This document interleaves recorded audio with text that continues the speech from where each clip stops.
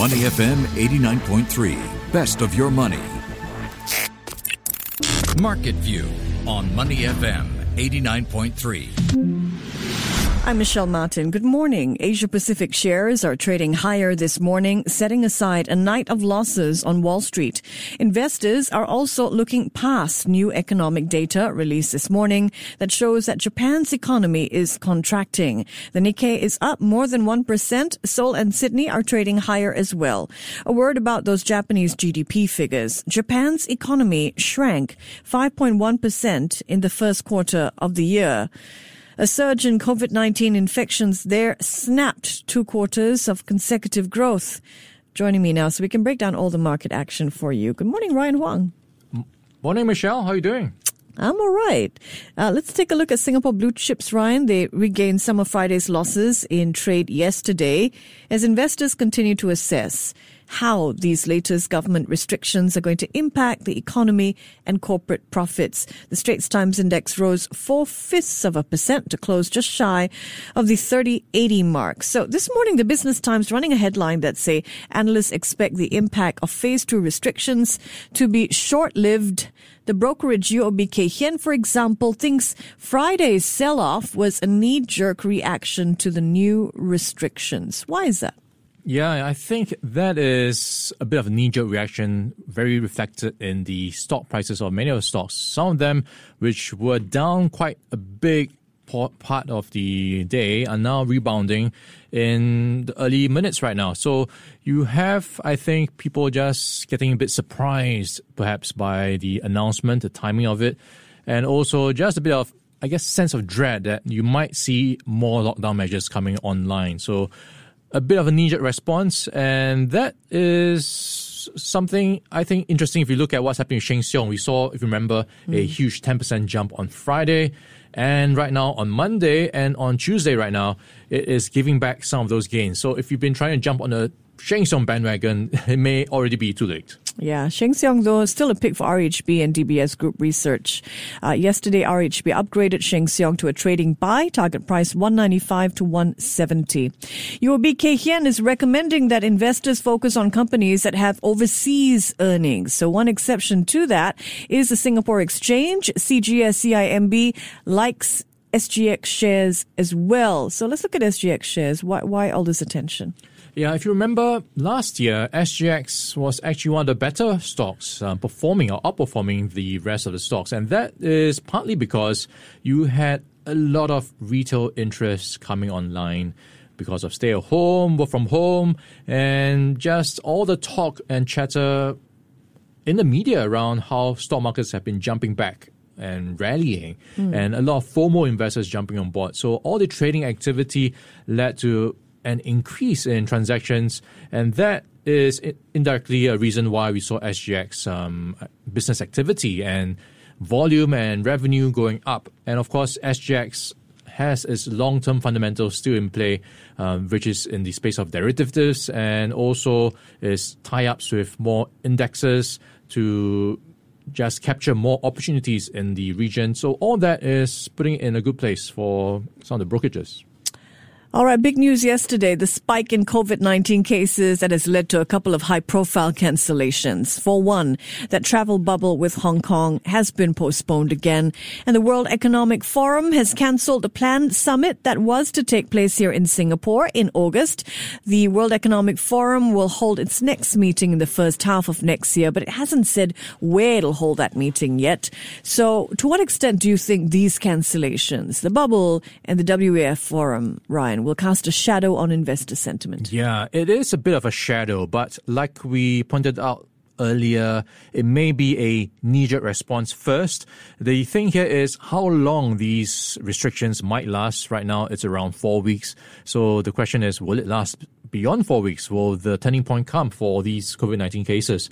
So, of course, with the WF cancellation, that puts a bit of a dampener in the event space, hospitality, because this was supposed to be the flagship event of the year to put Singapore on the world map and really lend confidence to the industry that it can be done and COVID-19 can be managed. But right now, there are just too many moving parts, especially with the airlines, the travel arrangements being so difficult to manage. So that hopefully turns around. And of course, the Hong Kong air travel bubble right now being spiked officially. So hopefully third time lucky. Maybe they need a new name for it. I was just thinking that. It's too easy to pop a bubble.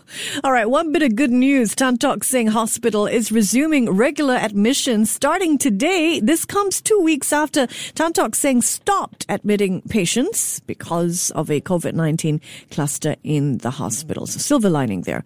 Ryan, I want to segue to corporate mergers. Two big ones in the news, one in the US, another here in Asia. In the US, AT&T is going to merge Warner Media with Discovery.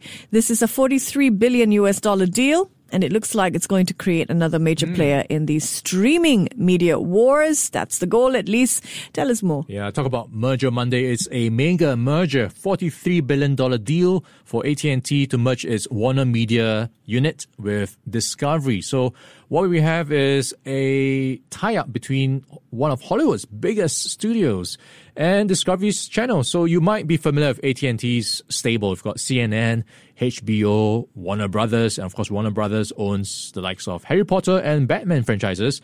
And of course HBO also has Game of Thrones and other titles under it. So that will now be combined potentially with Discovery's channels. And that is around home, cooking, nature, science shows. So Animal Planet, Discovery Channel, all that is part of the equation. So what we have is a bit of a catching up by AT&T, where you've got the HBO brand around 64 million subscribers. That is way missing or under the numbers that Netflix commands, around 200 million. And you've got Disney Plus around 100 million. So 64 million, hopefully if Discovery's 15 million, and of course they'll be hoping to grow it, maybe they could do some catching up with the merger happening. Yeah. Good news for people like us who watch. I mean, Warner and Discovery already spend about $20 billion per year on content, and that puts them in the same realm of Netflix that currently spends about $17 billion on content. So hopefully we look forward to, more world-class journalism, iconic show names as well being made available. Now, it's interesting. AT&T battled the Justice Department in the U.S. for years to buy Time Warner. And now, just 3 years later, the telecom giant is spinning off the media assets from the deal. So what do you make of this part of things? Yeah, it seems like they wasted their time fighting the DOJ. So after fighting for so long, they now are changing their minds or making a U-turn and just spinning off those media assets after all. But I guess this is the way businesses have to adapt right now. The business landscape changes so fast. The conditions of years before are not the same right now, especially with COVID-19 accelerating those changes. So this is pretty much putting the focus on how streaming is taking away the viewers from cable, from pay TV. So that is the next big driver for growth they have to be on board with. So they are not that keen to keep status quo to grow their cable business. And of course, AT&T has the telco business. And in recent years, you've got T-Mobile and Sprint merging. So they feel if they focus more by hiving off those media assets, AT&T will have a stronger chance to compete in that telco space as well. So alongside the split also gives them the opportunity to expand their capital base to raise capital and funds independently and in a bigger way. So that is part of the strategy here for the merger. He's Ryan Huang. I'm Michelle Martin. It's all you need to know about morning markets in minutes right here on Your Money. Discovery shares initially surged on the news, but then sellers stepped in, leading Discovery to close down 5% on the day. AT&T fell 2% and is down another 4% in after-hours trade.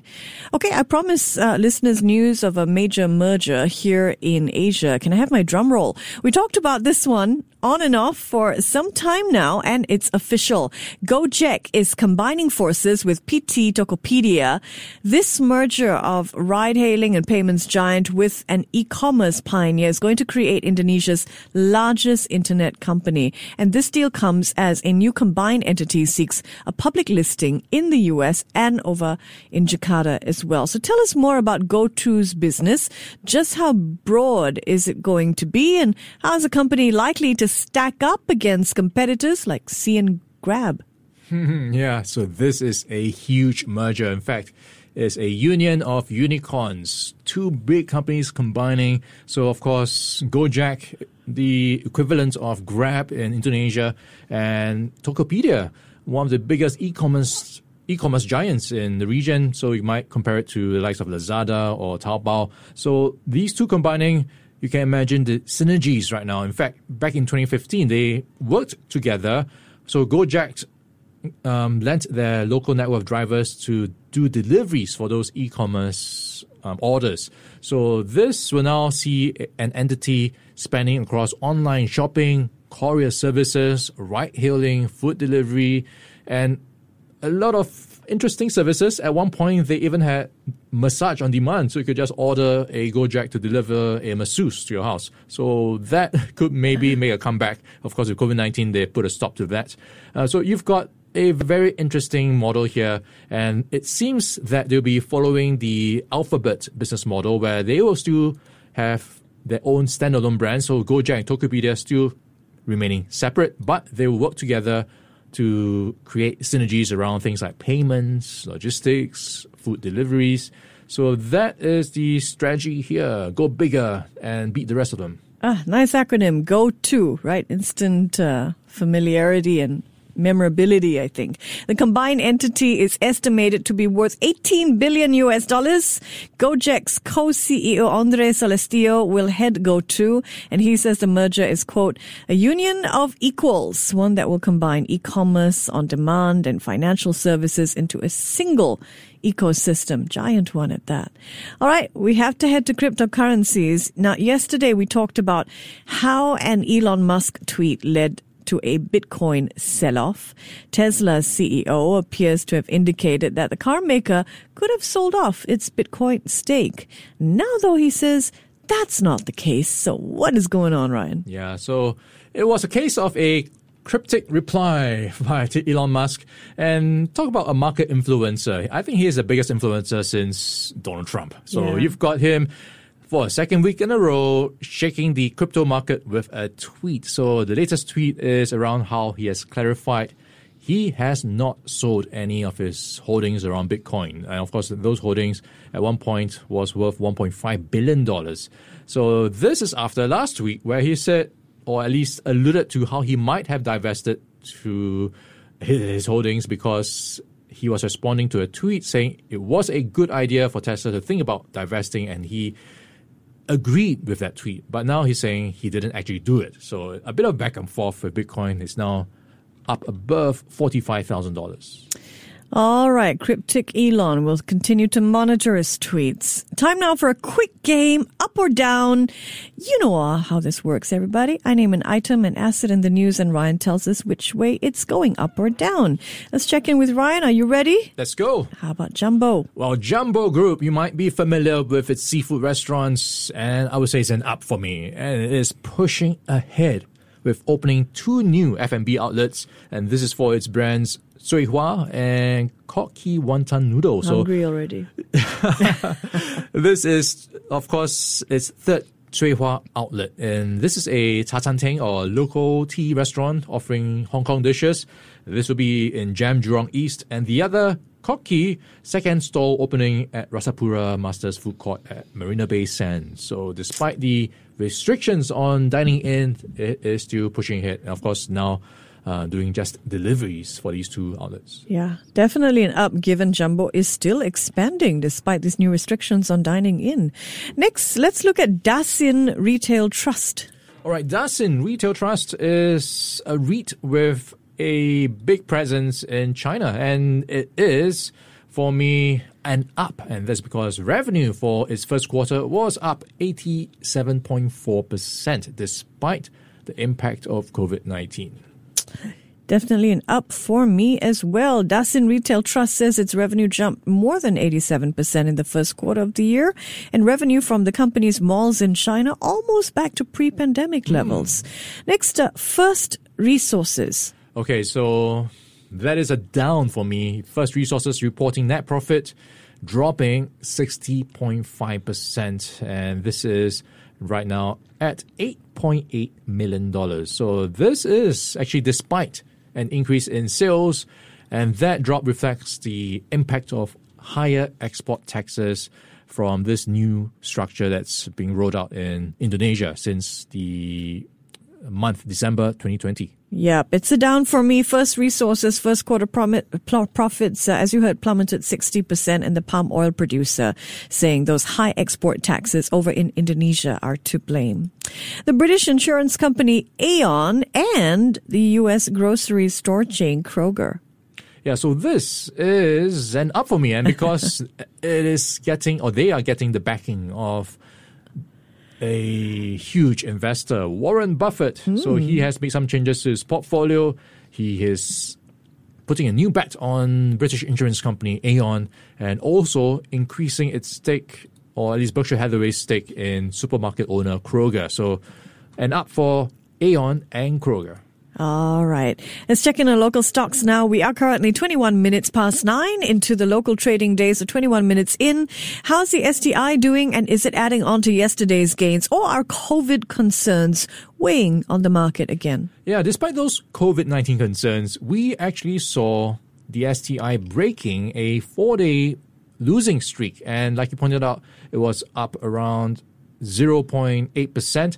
And looking at the opening minutes right now, it is extending those gains. It is up 0.8%. And it's now trading at 3,103. And looking at the STI, a quick snapshot of the picture, all the STI constituents are in the green, except for two, which are flat right now. So right at the top of the table, Frasers Logistics and Commercial Trust up 2.9%. So pretty much reversing the heavy loss sometime on Friday.